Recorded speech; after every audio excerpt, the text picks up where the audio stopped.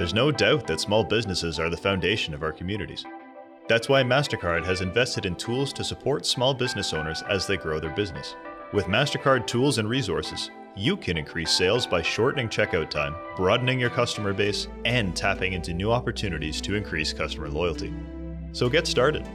Discover all the ways MasterCard can help guide, grow, and protect your business at mastercard.ca/small business.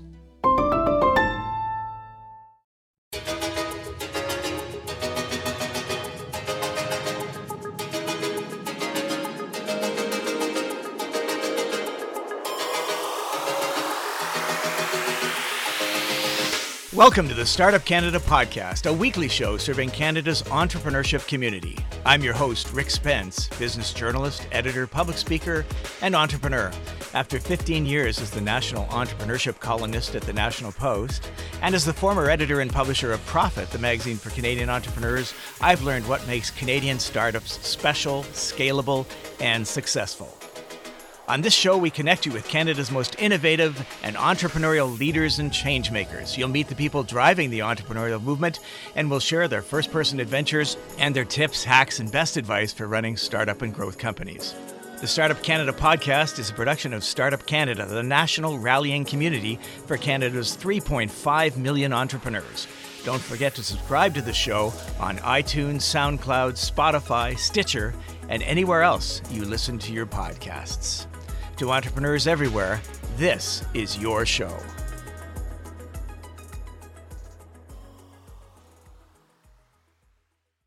Entrepreneurs from coast to coast to coast, welcome to the Startup Canada podcast. On the show today, we're thrilled to have Michelle Zatlyn, the co-founder, president, and COO of San Francisco-based Cloudflare. It's the internet security, performance, and reliability leader whose mission is to build a better internet. Founded in 2009, Cloudflare is now a publicly traded company on the New York Stock Exchange. Prior to co-founding Cloudflare, Michelle had positions at Google and Toshiba, and she helped launch two successful startups, including the Toronto-based employee rewards firm Achievers. Michelle sits on the World Economic Forum Young Global Leaders Foundation board. She's been named to Fortune's 40 Under 40 list and was part of Marie Claire's 7th annual New Guard. And I think you're the first ever New Guard that I've interviewed, so this is exciting.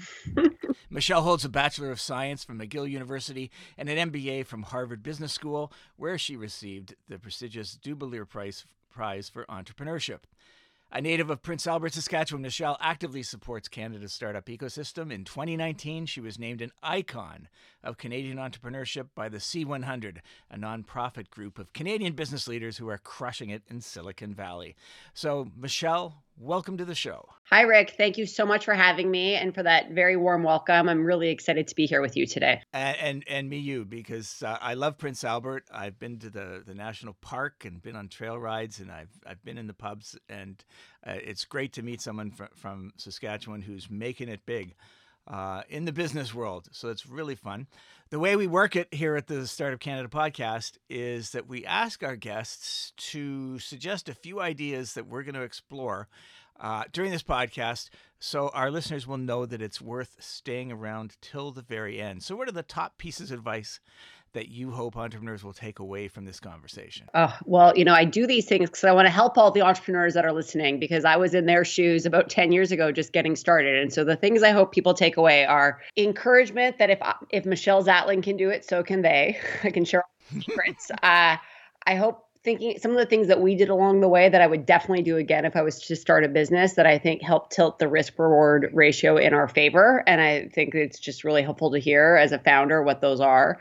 And then just this idea of people. At the end of the day, companies are groups of people rowing in the same direction. And it's really hard to get great people to come work for you early on. And so happy to talk a little bit about that, because I do think that's a big difference of what a great company and a good company looks like. Fantastic. Okay, people are going to be riveted for that. Before we get there, tell us a little bit about you. So how do you go from Prince Albert with a chemistry degree to launch startups in Toronto and then just, randomly go off to Harvard Business School? Those are all true. I did all those things. How does that happen?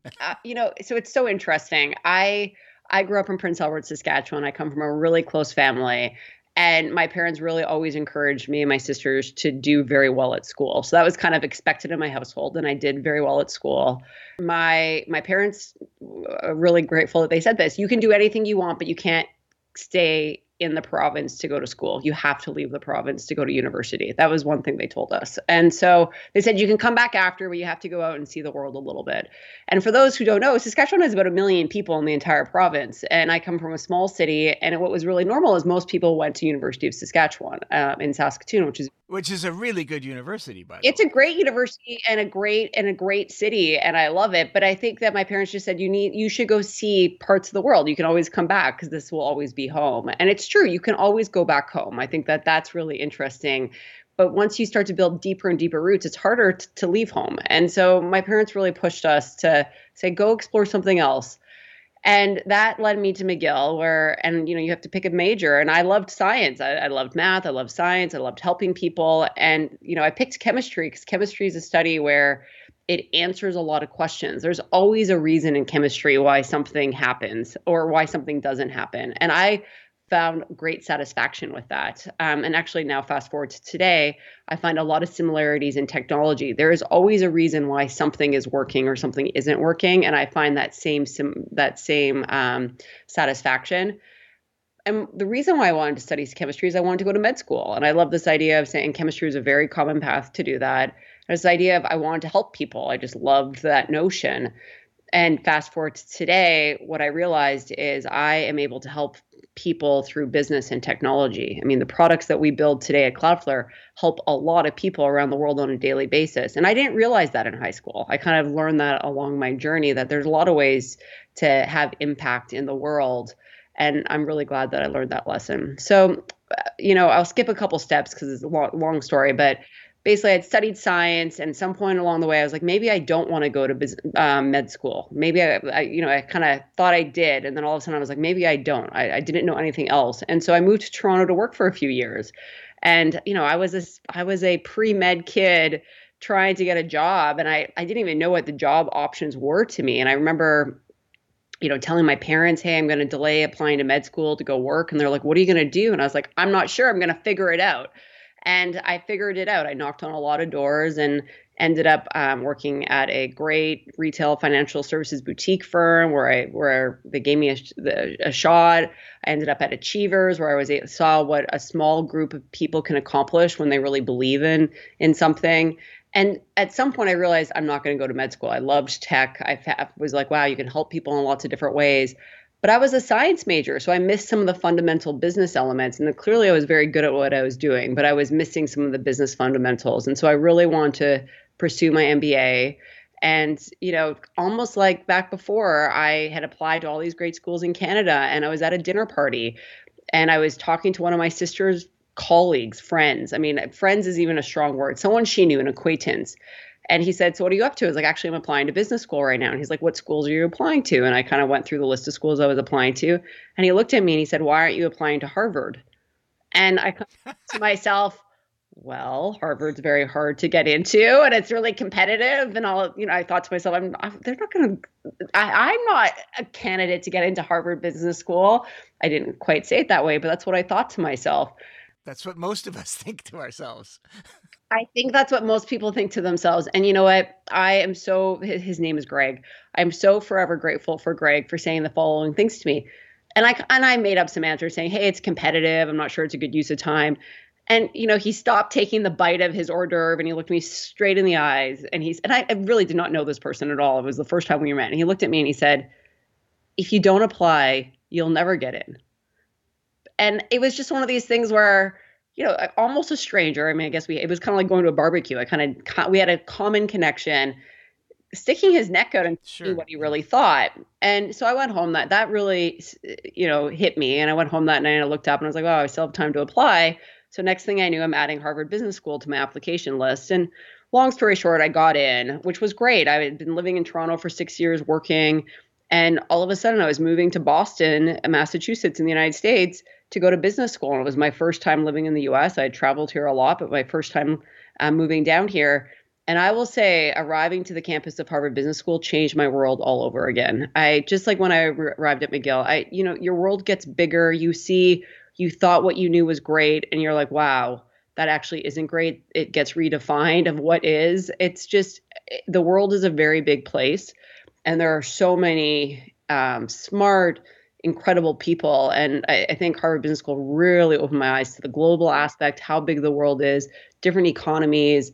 And it made me straighten my spine a little bit. I had done really, really well in Canada. And I was like, wow, my good is not good enough anymore. I need to up my game. And so I ended up going to HBS. It was an amazing experience. And basically, while I was working at HBS, studying at HBS, I met a classmate, and a little bit of another aha moment happened to me. And I'm open to all these new opportunities.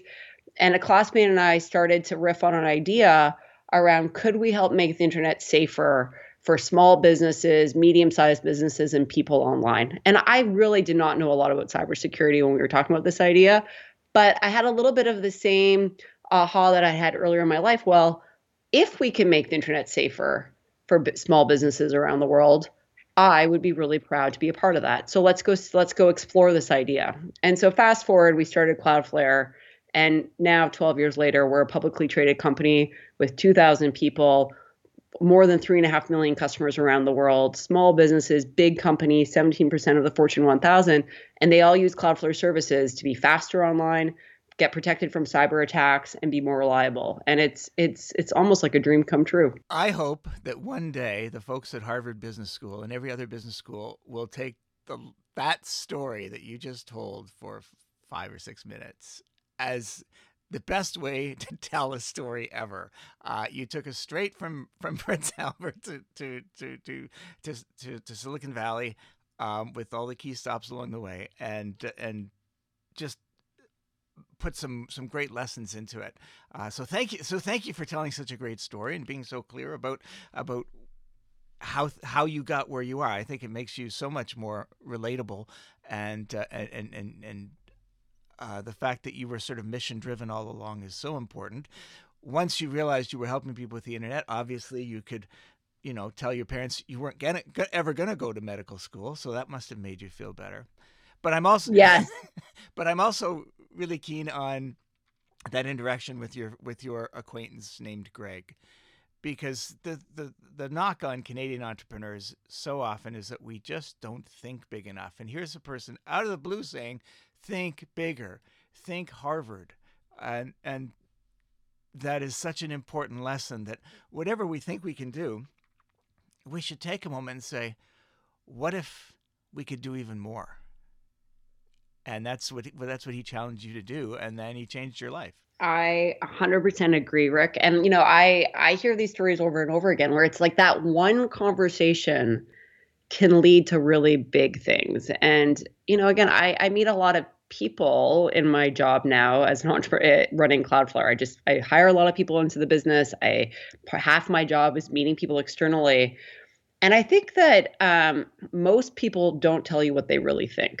And so I'm grateful for Greg for at least telling me what he thought. And, some people may have said, well, that's rude that he said that to you. But I really appreciated it. So because most people don't tell you what they think. And so I always try to be a person who says, I'm going to tell you what I really think, even if it's not what you want to hear. And then the second piece to this is the corollary is being on the receiving end of these things. You got to be open to hearing it. We all hear things all day long. You got to choose what you're going to listen to and take action on. And so I think that there's a couple lessons on both sides, being that person to stick your neck and be like, I really think you might want to rethink how you're thinking about it. And if you're on the receiving end, being open to hearing it. Right. There was one other thing in your origin story that I read the other day, which was that your confidence was built up because you attended some pitches by Harvard Business School students or grads, and you thought, hey, I could do these. This isn't so hard. That sounds like another of the sort of mental blocks that we put in our own way that you were able to overcome. So can you tell us that story? Yes. Yeah, this is a good one. And this is back to my point one of what I hope people on this podcast take away is, wow, if Michelle can do it, so can I. And I mean that. Again, I'm smart, I'm passionate, I work hard, but I'm also just like everybody else. I'm not some special being. And so it was actually not at Harvard Business School. I was on a trip to Silicon Valley. So I was in my second year doing my MBA at Harvard. It was this great experience. I was expanding myself in all sorts of ways. And there was a professor-led trip to the Silicon Valley. And I had visited San Francisco and the Valley before for a bunch of reasons, but I'd never spent a lot of time here. And I was like, wow, this will be a great experience. So I signed up for it. And this week in the Valley was this very magical time. First of all, it was January 2009. And January 2009 was not a frothy time. It was right after the financial collapse. It was kind of a gloomy time, but we showed up here for a week in January. It was led by a professor, and we met a bunch of famous venture capitalists, like in person. There was a group of 40 students that were on this trip, meeting with all these famous VCs that the school had arranged. We were meeting with early stage founders, and we were meeting with late stage founders. And this was kind of when Mark Pincus was building Zynga. Back then, Zynga was a huge deal, it was growing like a weed. We went to Facebook before anyone had ever heard of it. We kind of did venture capitalists, big companies that were hot, and then the early stage companies. And we were at an accelerator. It's called Plug and Play. It's in Sunnyvale, California. And I went to this accelerator, and I had never been to an accelerator before. And basically, it was Wednesday afternoon, halfway through the week, and we're sitting, and it was a pitch by 3 early stage entrepreneurs. So they are very early, like seed, Series A today, sort of early. Back then I didn't even really know what that meant. And they were just talking about what they were doing. And I left that room. It was a Wednesday afternoon. I was also tired because, you're busy all day. We were out at night. And I said to one of my classmates, and I said, oh my God, if that guy can start a company, so could I. And I meant it as it was demystifying to me. I was like, this person is no different than me. They're not smarter than me. They're not better than me. I am just as good as this person. I could do this if I wanted to. And now, when I said it to this person, this classmate of mine, what is the best response ever in a classmate was, of course you could, Michelle. Of course you could do it. And back to your point of a mental block, sometimes saying it out loud and then having someone react in that sort of way, all of a sudden you're like, you've expanded your horizons a little bit. And that person actually was Matthew Prince. And Matthew Prince and I started to talk about this idea in the hallway right there. And that idea turned into a school project. That school project turned into Cloudflare. Cloudflare turned into the business plan competition at Harvard Business School. We won it. And next thing I knew, I had another job lined up. I was supposed to do lots of fun things. I was packing my things in a U-Haul, and him and his mother were driving the U-Haul from Boston to San Francisco. And we were going to move to San Francisco to see if we can make our idea come to life. And it's just that, that's what seeing some of these early stage pitches was super helpful for me. I could see what I liked, what I didn't like. I was like, I could do this. I could see myself doing this. And then the next step was to put into action and actually do it. I guess this explains why the C100, which is the organization I mentioned earlier in my intro, they love bringing Canadian entrepreneurs down to Silicon Valley to show them around, impress them, and maybe also demystify it a bit. Exactly. And that's why I love that organization. Well, not only is it because I get to hang out with Canadians all the time, which is so great, but I think it's exactly it. And it hits such a chord because that was my experience. And just when you see it, you can believe it, and you can start to see yourself like that. And you can start to see what parts do you like and want to mimic. And there are other parts that you don't like, so you should do it differently. And that's okay too. But just being able to see it and kind of get tangible with it versus reading about it or hearing about it, it adds another dimension. Let's just go back to Cloudflare for a moment. Can you help us understand what it does differently to expand the internet and internet security, and that has made it so successful over the last decade? Definitely. Yeah. Thanks so much. So Cloudflare is a service that helps any size business, small entrepreneurs, startups, small businesses, developers, students doing school projects, or large companies, anyone putting anything online, from a toaster, wireless car, to to an application that they're building, or a blog or a website. We help make sure anything connected to the internet is fast. We protect it from cyber attacks. We make sure it's more reliable. So we make the internet faster, safer, and more reliable. And it turns out every business around the world, small and large, needs to be faster and more safe and more reliable. So it's a very big market that's global. It's not just one country or one vertical. Cloudflare offers a very horizontal solution to any size business. So that's what we do. The way that we solve this problem is really, really cool. So we've built a global cloud network. So Cloudflare, we have presences in 200 cities around the world, about 100 countries, where Cloudflare has kind of hardware that we own sitting there. And when somebody tries to access one of our customers, applications or websites from, I don't know, Paris, they go to Cloudflare's Paris data center. If they're in South Africa and Cape Town, they go to our Johannesburg data center. If they're in Vancouver, Canada, they're hitting our Vancouver data center. Again, we're in 200 cities around the world. And at each of those points of presence, we are helping make the internet faster for all of us legitimate visitors who are trying to access our customer sites. Or if it's a bad actor online, we stop it locally. We don't let it get past Vancouver or Cape Town or Paris, and we just stop it locally. And it turns out that's really, really effective way to make the internet faster, safer, and more reliable through this global distributed network. And so Cloudflare builds infrastructure for the internet.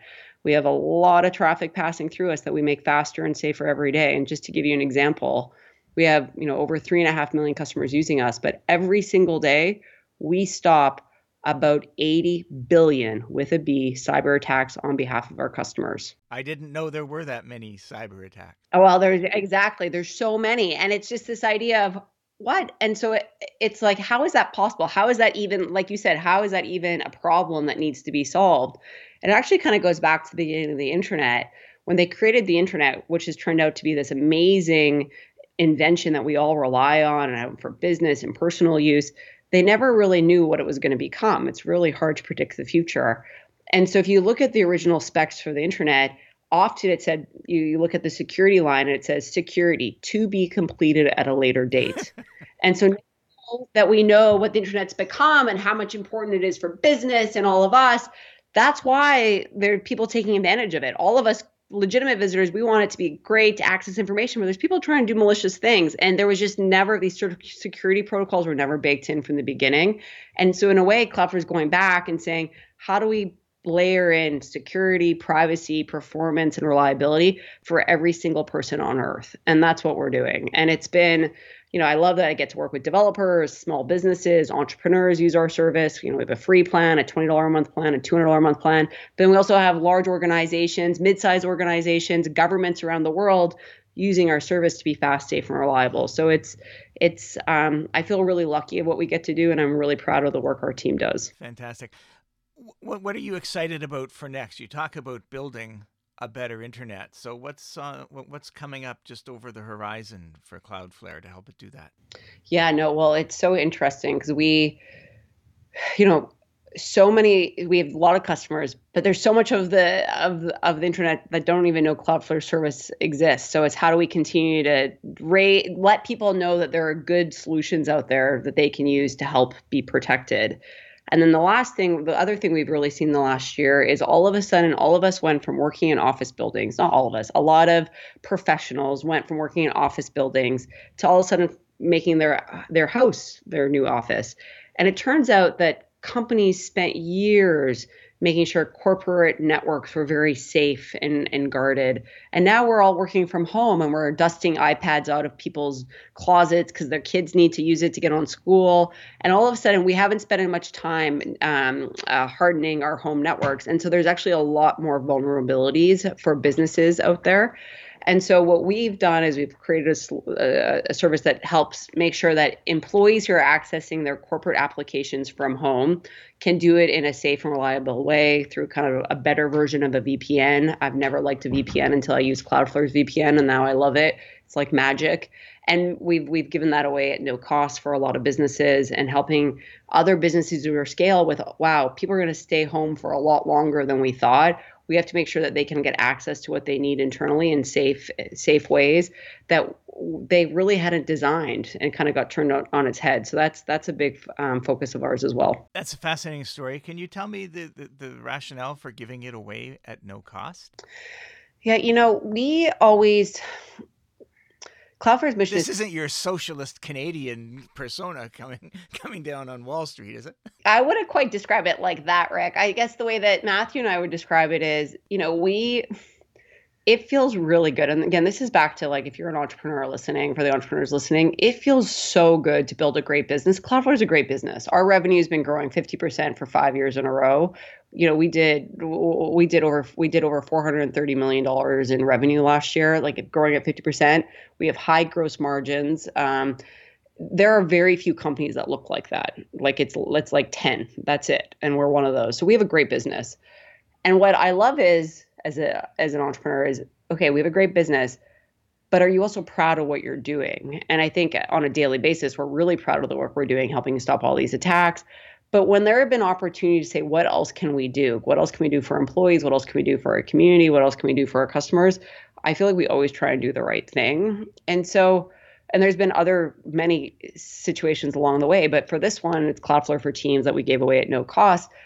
During the pandemic, it was a hard time. I mean, all of a sudden, like customers are just like, our employees literally can't get their work done. And there were real implications. And it's like, we're in a position to help. And this is not a place to be price takers. It's a time to deliver more value. And we are a business, so we have to make money at some point. But it's like, let's just help people who need help. And let's just do the right thing here. And it was a new product for us. So it wasn't like we were taking a billion-dollar product line and all of a sudden giving it away for free. It was a new product, so it was easier to do. And I was saying, hey, just use it. Give us feedback. Let us know. And if you like it in 6 months, we'd love for you to continue with us and pay. And if not, no harm done. And so it was it was a new product. Our product got a lot better because we had a lot of usage out of it, but also to do the right thing. And I think as an entrepreneur, if you can start a business that's both a great business and something that you're really proud of, and then with a great group of people, which we haven't talked about yet, and that's part of my job are the people I get to work with, that is when something magical happens. And I think I didn't appreciate that when I started Cloudflare, but 11 years in, especially because I have so many founder friends, if you can find all three, hold on to that so tightly because it is so hard to replicate. Right. Earlier on, you mentioned that one of the things you like to talk about was, some of the things you did that got you where you are, and by implication, there were probably some mistakes that you made early on. Can you go back to the founding days at Cloudflare and recall something you did wrong but you recovered from, and something you did really right that helped set your path forward? Yes, yeah. Let's start with it. There's two things on the right side that I want to share that might be helpful to the audience. So the first is, for like the first 5 years of Cloudflare's history, you went to our website and this is what it said: give us 5 minutes and we'll supercharge your website. That's what it said. There was no message of like cybersecurity or global performance reliability. That's all it said. Give us 5 minutes and we'll supercharge your site.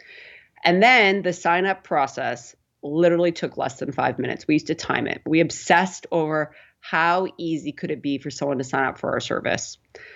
And less than 5 minutes to make your website or blog or application twice as fast and all of a sudden have a protective shield from online attackers and more reliable was a really amazing value proposition. And what's interesting is when I looked at other alternatives in the market, the average time was 6 weeks to implement. And again, these are bigger companies and whatnot. So we took something that was very slow to implement for big companies and not even accessible to anybody. And we made it super, super easy. And that wasn't easy for us to do. It took a lot of engineering work, a lot of design work to get the user interface and the flow right. But when we did that and we rethought some of the assumptions, man, that was just such a huge asset for us. And now fast forward 11 years later, when you ask our largest customers, why do they like Cloudflare? Easy to use is always top of mind. It's like, wow, it just works so much easier than anything else I'm used to. And it just works. It's amazing. I push a button and it just works. It doesn't take me hours or days or weeks to set up. And so I think that this idea of easy to use can become a superpower. And for some of you listening, that will be the case. And so if you can become that, I really think it can be a huge differentiation. And it was for us early on. Thank you for that story. I remember writing articles about being easy to do business with, 10 years ago. Maybe you read one and no, but that's what it's all about is standing out by making a simple proposition and making it easy to take you up on it. So that's brilliant. And I'm so glad that worked out for you. And you had one more. Yes. Yeah. And Rick, I definitely must have read that post. So thank you for writing it. It was the spark I needed. Thank you. My pleasure. I mean, there's so many other ones, but the other one is actually, it was interesting. You said earlier, you mentioned something around, hey, Michelle, you're a really good storyteller. Thanks for telling that great story.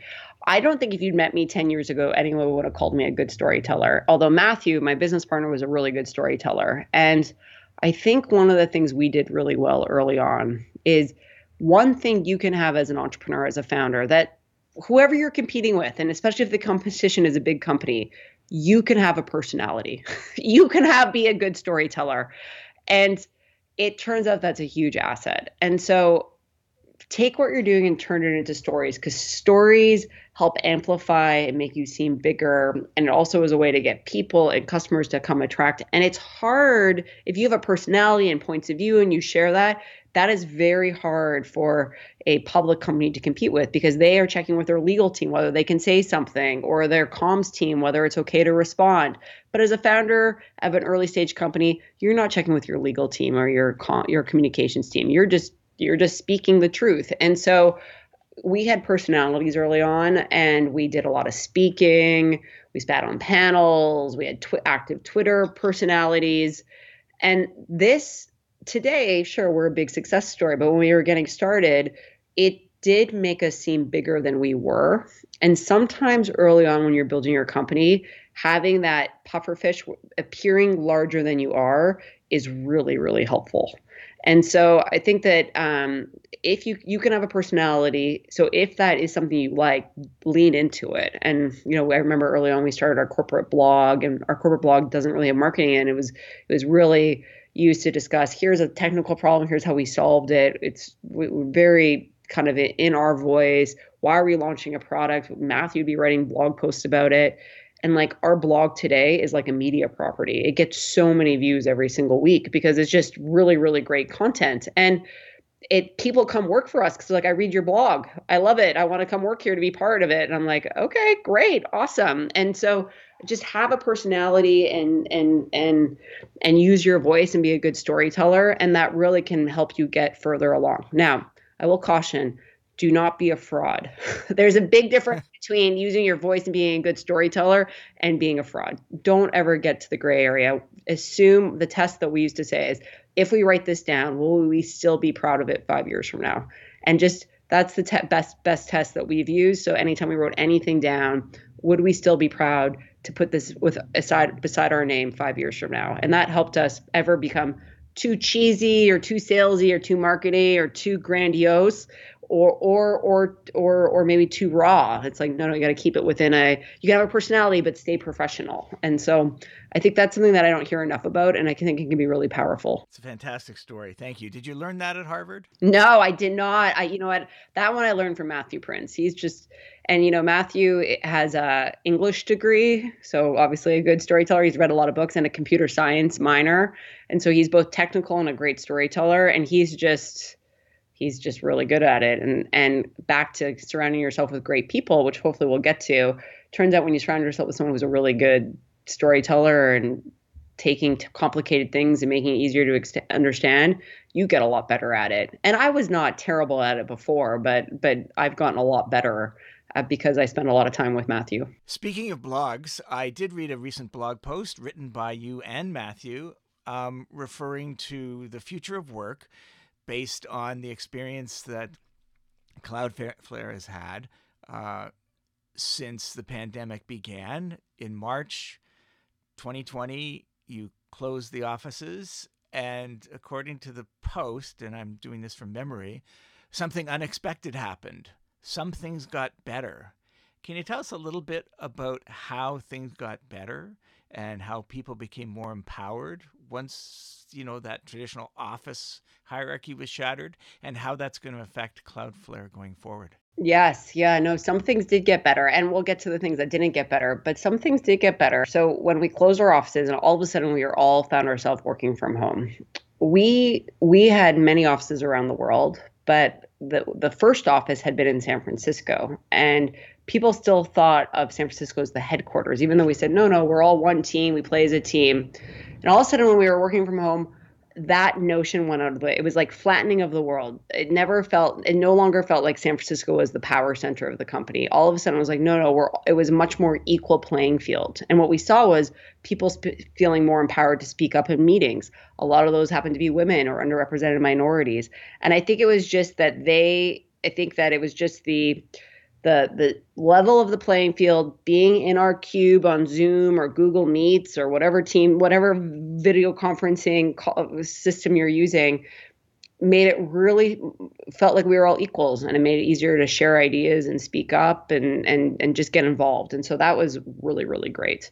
The second thing we saw is actually productivity went way up. And that was a combination of two things. The first of all is when all of a sudden the world went home, the internet traffic doubled overnight around the world. And our service helps make all of that traffic faster, safer, more reliable. So we had a huge overnight, basically double the amount of usage of our service overnight.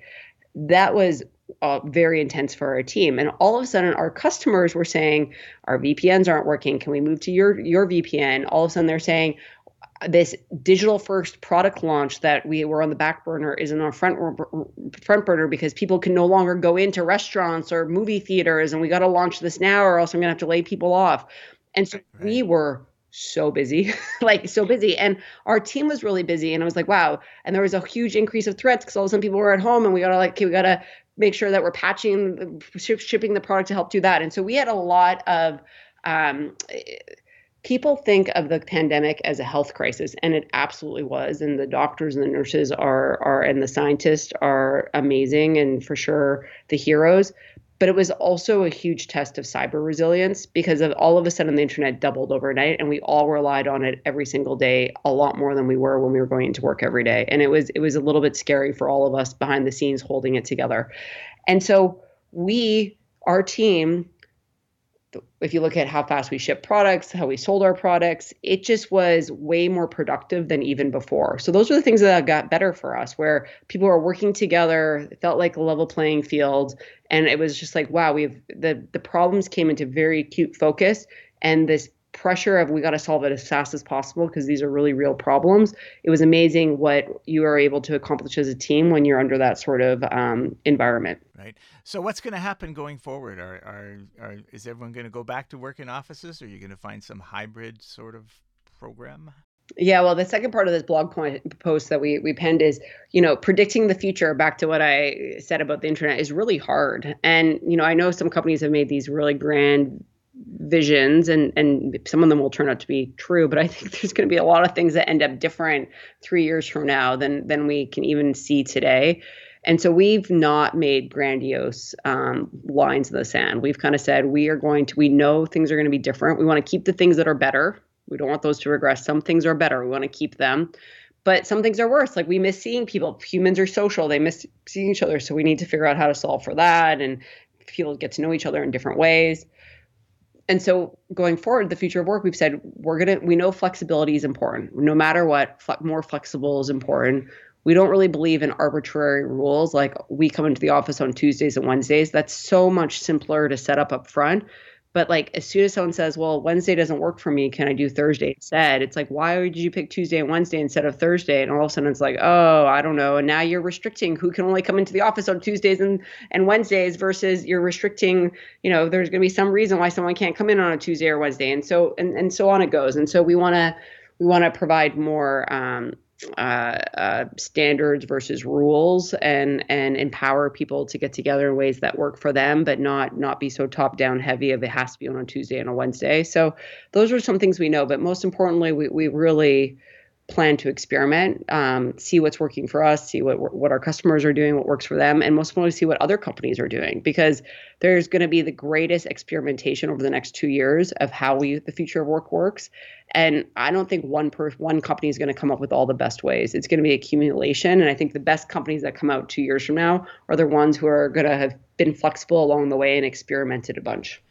Right. And you've been talking a little bit about people as being an important part of the success of Cloudflare. So tell us what you do differently to attract and motivate and retain the best talent.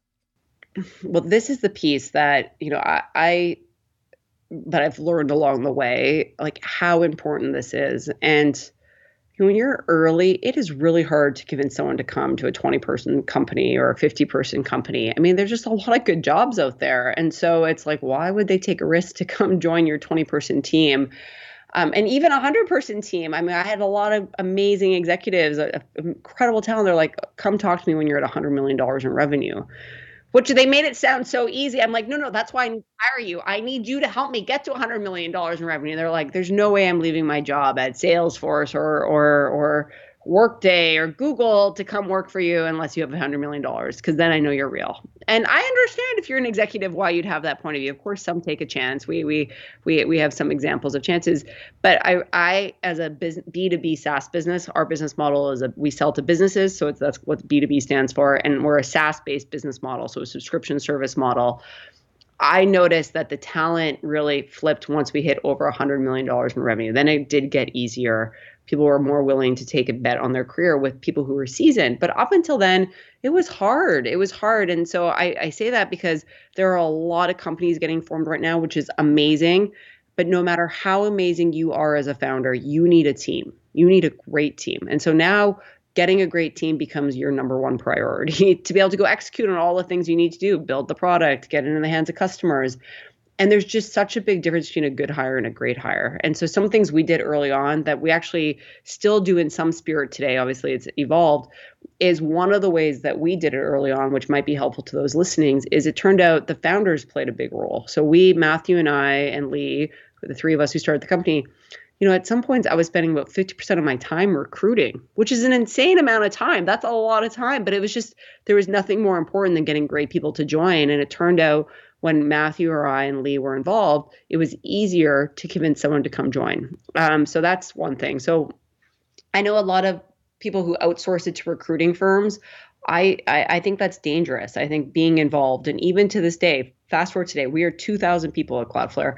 Hiring managers are responsible for hiring for their team. They get to partner with a recruiter, and the recruiting team are partners to help make it happen. But at the end of the day, the hiring managers are heavily involved. And it's amazing. I've had managers come join us, professional executives, who are like, this is the worst idea ever. This is a waste of my time. Why am I doing it? And then recently one of them said to me, you know what? I was totally wrong. I see the benefits of this method. I have a better team. They stay longer. We have less attrition, and we get more done. And there's fewer surprises. This is a way better way of doing it. So that's point one. The second thing I would just say is I think one thing that worked well for us, which I think reaching out on LinkedIn, showing up to meetups, all those things, those are good and happen all the time. Ask friends of friends referrals. Those are things I often hear, kind of these outbound. Hey, ask your friends who they know. Use LinkedIn to find people or GitHub to find people. I agree. That also takes a long time, and we did that as well. But one thing we did is, back to this company blog, we were writing a lot. And, again, part of it, we were a great storyteller. We were scale. We were talking about how we were working on these hard technical problems. And it turns out a lot of smart people want to join a company making impact and making progress. And so when we were talking about how we were solving these problems and what we were doing on this corporate blog, people started to share those posts in their communities. And also we had quite a big readership, and it became a big funnel of people applying to work for us. And so as a small company, we actually had quite a lot of inbound interest to work for us because we are writing stories on our blog. What kind of things were you writing about that would actually get people's attention from outside the company? Once Google went offline because there was a technical issue that happened, and we wrote a blog post of why Google went offline today. And our network engineers explained what happened technically, like from the BGP got inputted by this ISP net and this ASN net, like very, very technical, exactly account of what happened. And actually, it wasn't even just that one. Actually became like front head news. All of the news outlets used that blog post and referenced it. And so it was just like, we're this tiny company, and we were all of a sudden, like, for 24 hours, part of the news cycle because we wrote about what happened to another company. We just explained technically through thought leadership why they went offline.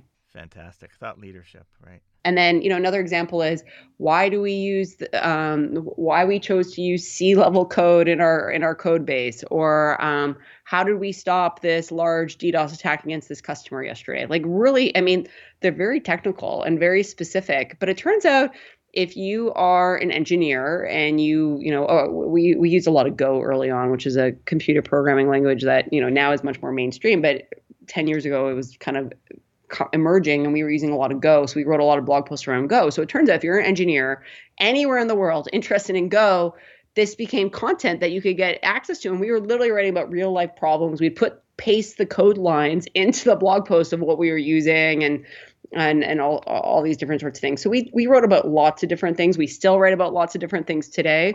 And it turns out like great content is very valuable if you do it well.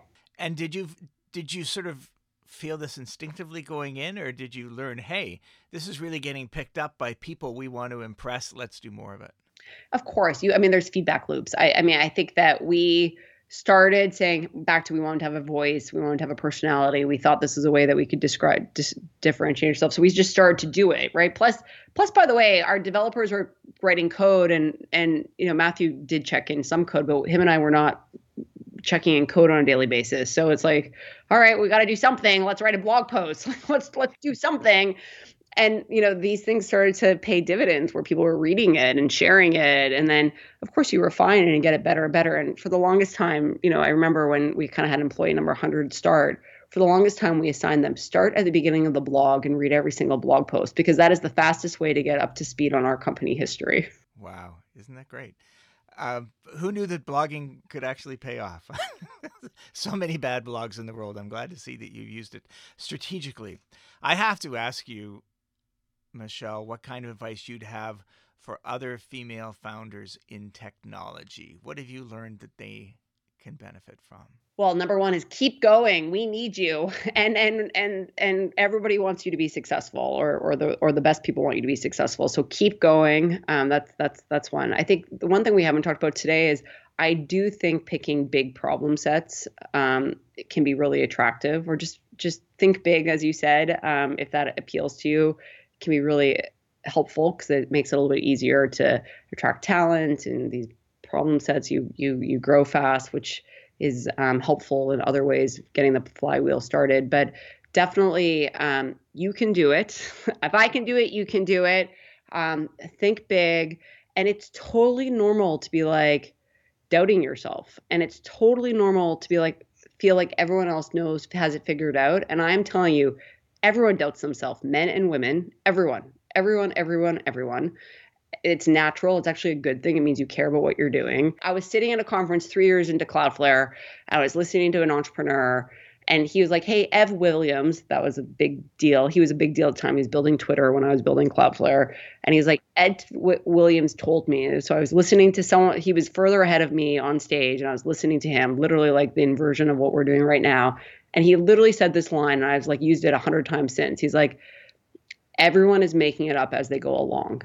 And I cannot stress that more enough. Everyone, I'm making it up. We are all in the biggest jobs of our life every single day. We are all just figuring it out as we go along. So have a high rate of learning, be open. And at the end of the day, you are in charge. You make the decision and just keep going. You can do it. Wow, that's fabulous.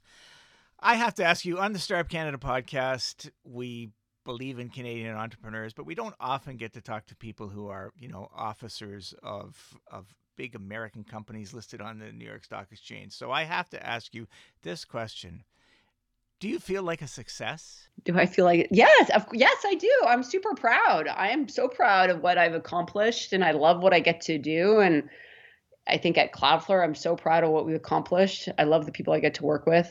The problems we solve, I think the internet is better with us than without us. And I think we make the internet better for a lot of people every single day, and have a lot of opportunity ahead of us. I'm proud of how we've done it. I mean, we haven't been perfect. Don't get me wrong. We made a lot of mistakes along the way, but I'm really proud. I look at the tenure. People they come to Cloudflare. They choose to come to Cloudflare. They stay for a long time. They feel like they belong. They feel like they're empowered to do great work. That's us at our best. I love that. I'm really proud that Matthew and I. Lee unfortunately is very sick, so he left the company 6 years ago. But Matthew and I still get along. We run the business together. Like, I'm very proud of that. That's, you read all the stories about founders hating each other, or VCs and founders hitting each other, or the board and the company not getting along. We have none of that drama, and I do think that's success, and I'm very proud of that. And then on a personal note, I'm married. I have kids, a great family. So yeah, no, I'm very proud. And I'm impressed that when you talk about success, it's about your relationships with other people, working with people, getting along with people, or helping other people. And when the average person thinks about success, it's not they're usually thinking of it in personal terms and what they're going to do and how that's going to change them. And I love that your definition of success is having successful relationships in all parts of your life. I love that, Rick. I'm going to use that. That's very well said. Very eloquent. I think you said it first, so you use it as much as you want. Finally, Michelle, thank you so much for the time you spent with us. But our last question here, traditionally in the Startup Canada podcast, what's the most actionable piece of advice that you'd like to offer entrepreneurs that they could put into their business and start working on immediately? Okay, this is, I said a lot about people, but I didn't say this point, so I just want to make it because I do think it's, you're right, I do value relationships because I do think it saves you a lot of hassle down the road. So maximize for the people. And what I mean by that is if you are raising money, don't go for the highest valuation or the most celebrity firm. Pick the person that believes in what you're doing, where you have the most shared vision that you want to work with, because they're going to be involved in the company for a long time. And you will save yourself a lot of hassles down the road, a lot of drama down the road if you optimize for the people up front. Same with hiring. Every time we hired the very shiny executive that had the perfect resume and we were trying to convince them to come to Cloudflare and, it didn't work out, I always regretted it versus the person who wanted to be at Cloudflare. And we didn't really have to convince that much. It was more about getting alignment and being like, here's where things are going well. Here's what we need help with. And they'd be like, awesome. And falling more and more in love with the opportunity.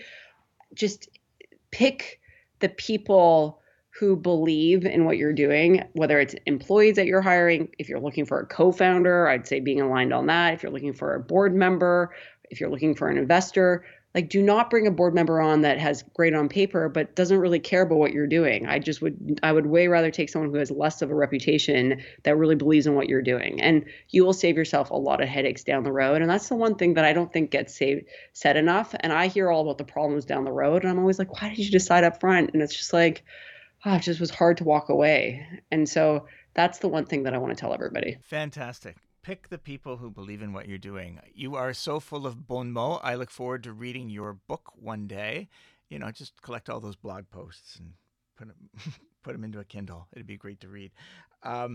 Thank you for your advice about thinking bigger, having that mission, communicating as human beings, and communicating strategically to reach the audiences you want to reach, and about creating new value in tough times, even if you give it away to start, because value is value and it's going to last. So thank you for all those business lessons. Thank you for those great stories.